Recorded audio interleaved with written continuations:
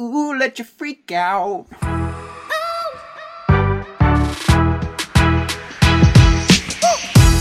Have you ever noticed sometimes you just gotta lose your mind in order to find it?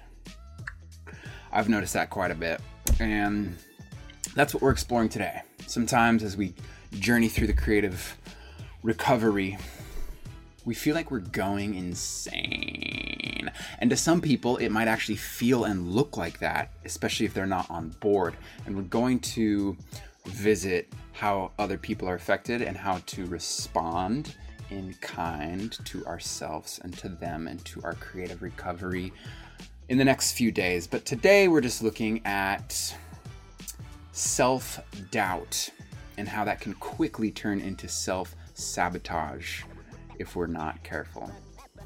But first, did you do your morning pages? Let's get it.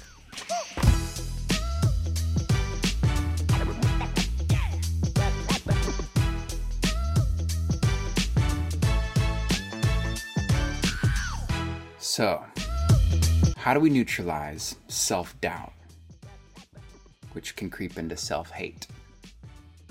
Well, we do the opposite. We invite in a bit more self-love. How? Well, we've already been doing it. We've been speaking the affirmations. We've been doing the creative exercises. And we hold the vision and trust the process. Consistency. And so today, enjoy the creative challenge. I think you're really going to like it. It's going to bring out a lot of positivity, replace a lot of that negativity. And right on. Leave a comment below, and I will see you tomorrow. Peace.